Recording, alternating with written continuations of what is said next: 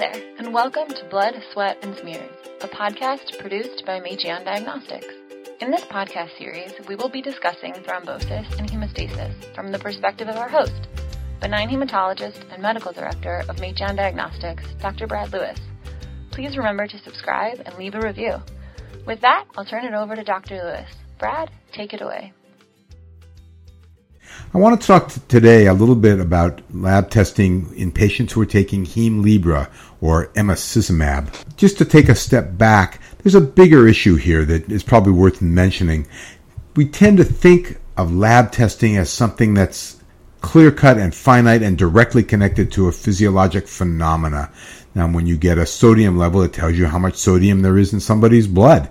When you get coag testing, it may or may not be directly correlated with the coagulation status of somebody's blood. Coagulation testing itself actually measures blood clotting in an artificial environment. In the case of some tests like the PT and the PTT that we're going to talk about today, it actually measures blood clotting in a glass test tube, something that's obviously not at all physiologic. Sometimes these lab tests correlate with phenomena in the blood, and sometimes they don't. Clearly, an abnormal PTT, for example, does not mean a patient's going to bleed necessarily. You need to know why that PTT is abnormal. There's actually a bigger talk to come probably down the road a little bit, where I talk about some of the new coagulation tests that are coming down the pike and the role they may play in some of the novel hemostatic agents that are also beginning to come down the pike. Because some of these agents behave differently than physiologic protein equivalents, they sometimes don't give us reliable results on our old standard tests. Hemlibra is an archetype of these, and since the questions have come up a number of times, I just wanted to talk about it briefly.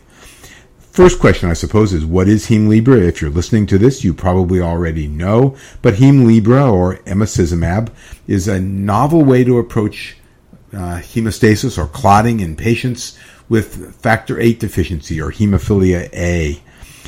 These patients are lacking factor VIII, one of the factors in the coagulation cascade, and Hemlibra replaces it with a monoclonal antibody, which has two arms, each of which binds to a different substrate. So one binds to factor IX, one binds to factor X, and it does the same thing, in essence, that factor VIII would by binding to these two and then pulling them into closer contact, and generates coagulation and activation of the factor X in that way.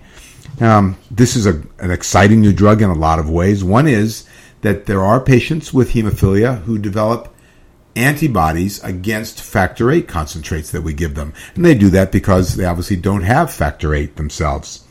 So for them, this is a foreign protein. But when that happens, the factor VIII concentrates, the factor VIII that we try to give them, can become ineffective because these antibodies can overwhelm that factor and inactivate or destroy it. Those patients are traditionally very difficult to treat, have a lot of trouble with bleeding. And now with Hemlibra, we're able to make thrombosis happen, make hemostasis happen in these guys in a way that the antibodies don't affect. Since the antibody emicizumab or Hemlibra is not in any way homologous to factor VIII, so the antibodies that the patient has made against factor VIII no longer affect this substitute for factor VIII. So it's effective in patients with hemophilia with inhibitors, and it's also effective in patients with hemophilia, and it's given subcutaneously, and it lasts for a long period of time, allowing for much less frequent dosing. So this is a drug that you are probably going to be seeing more and more within the hemophilia world. Now, who should care about Hemlibra and its impact on coagulation testing? Everybody who comes in contact with hemophilia patients, and that's both geographically determined to some extent. Hemophilia patients tend to concentrate traditionally in areas that have hemophilia centers, hemophilia treatment centers, which are able to provide top quality care. On the other hand, hemophilia patients, like everybody else, travel. And even though you live somewhere where there is not a single hemophilia patient within 100 miles, you may find one driving through town who then requires therapy. So it probably behooves everybody who deals with patients who might be bleeding or have been traumatized to understand the limitations of testing in Hemlibra. This includes patients who are hematologists, patients obviously who run hemophilia centers, but also primary care doctors, emergency room doctors, docs who might be involved in pre-op testing, where a patient could come in and be given some testing in the process of getting him ready for surgery, perhaps without consultation with his regular hematologist. Similarly, surgeons, hospitalists, and gynecologists will oftentimes find themselves ordering testing for a patient with a bleeding disorder like this without having easy access to the hematologist himself. There are a number of situations where one might find it important to measure factor VIII levels or other testing in patients who are on Hemlibra. Most of the time, they will not require testing. Hemlibra does not require dose adjustments based on testing. In fact, we wouldn't know how to do that if we wanted to at this point in time. That's another podcast.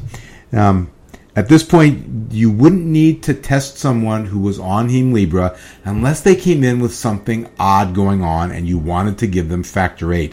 So, for example, if someone was on Hemlibra, came to your emergency room with a bleed into his thigh muscle, you have no way of, at this point in time, of assessing the efficacy of Hemlibra, and you would simply try to move beyond Hemlibra and might conceivably treat this patient with factor VIII concentrate if they did not have an active inhibitor.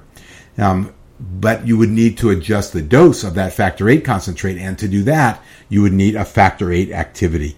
That's something you can't reliably get in the usual way on Hemlibra, because Hemlibra dramatically affects the PTT and every assay we do that's based on the PTT, and that's the theme for the rest of what I'm going to be talking about. Another scenario where that might happen would be a patient who has a known factor VIII inhibitor. You're giving a medication to try to destroy that inhibitor and allow him to be treated with factor VIII. Part of that treatment, what's called immune tolerance, is giving factor VIII, and one measure of whether or not you're having any success would be a rise in the survival of the factor VIII in patients who previously had an inhibitor. Again, that requires measuring factor VIII concentrations, which are PTT-based and are not reliable on emicizumab, or you might choose to measure the factor VIII inhibitor itself, measure the activity of that antibody that binds to and destroys the factor VIII, the so-called Bethesda assay. Or you could get a factor VIII inhibitor screen, but both of those tests are going to be affected by emicizumab. So you'd be unable to assess the efficacy of your attempts to inactivate the inhibitor in this patient while they were taking the emicizumab, which they're taking in an effort to control bleeding while you're trying to get rid of this inhibitor. So what are the tests that are affected? Like I said, everything based on a PTT, but for our purposes here, that's primarily the factor VIII activity itself, and also the factor VIII inhibitor titer, either as a screen or as a Bethesda titer. Just as an aside, it's unlikely this would come up, I think, but in some cases, the activated protein C activity is also measured using a PTT-based assay. Just as an aside, the ACT, the activated clotting test, is also affected by emicizumab, something you're probably not going to be doing unless you had a patient who has hemophilia, is on emicizumab, and then needs to have cardiac surgery, in which case the ACT might be the traditional test to use to monitor their heparin. So what do you do about this? The answer is every patient who's taking Hemlibra should be carrying a card, perhaps even a bracelet, that says that they're on emicizumab or Hemlibra, and PTT-based assays will not work. That's probably all you need to say to them. If you then talk to your lab, you'll find that there are workarounds, so that, for example, you can measure a factor VIII assay using bovine factor VIII, which is not affected by emicizumab, and using a chromogenic assay rather than a PTT assay. A chromogenic assay is an assay where, as factor X is produced, is is measured using the ability of that activated factor 10 to change the color of an underlying substrate rather than to induce clotting, which avoids the problems that emicizumab causes by inducing clotting so easily in plasmas. Similarly, you could get a Bethesda titer or a factor VIII inhibitor screen if you wanted. You can do that, but you would need to do that again using bovine factor VIII and ultimately a chromogenic screen. But these tests can be done. You simply need to notify the lab, that you need testing specific for patients who are taking emicizumab.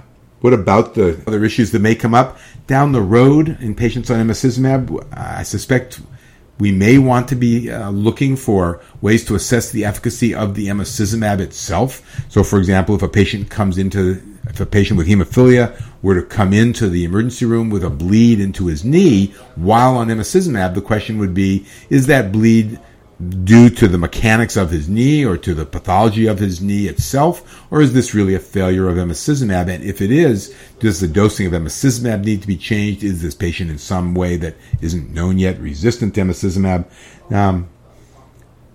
To assess that, you need a test of the emicizumab itself. That's very different than what we've been talking about up to now. And as of today, we don't have a good assay that measures that, although the candidate assays would be probably a thrombin generation time and perhaps thromboelastography, both assays that at least conceptually could measure the efficacy of emicizumab in a way that isn't interfered with by the assay itself. By the medication itself, and would be a meaningful measure of the ability of that patient's body to attain hemostasis.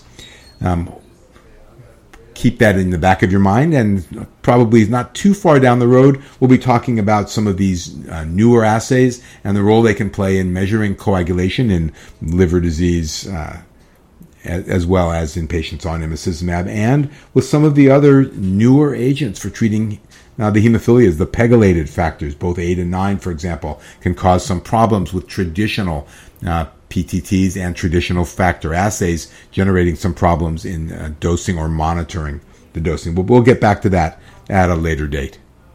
Thank you, and talk to you soon. That's it for us here at Blood, Sweat, and Smears, a podcast produced by Meitian Diagnostics, your reference lab and CRO specializing in thrombosis, hemostasis, and rare disease. Thank you for listening, and if you have any questions, comments, or topics you'd like discussed, please send an email to blood-sweat-and-smears@meitiandiagnostics.com. You can also follow us on Twitter at MeitianDX. Be sure to subscribe, share, and join us next time for more coagulation information.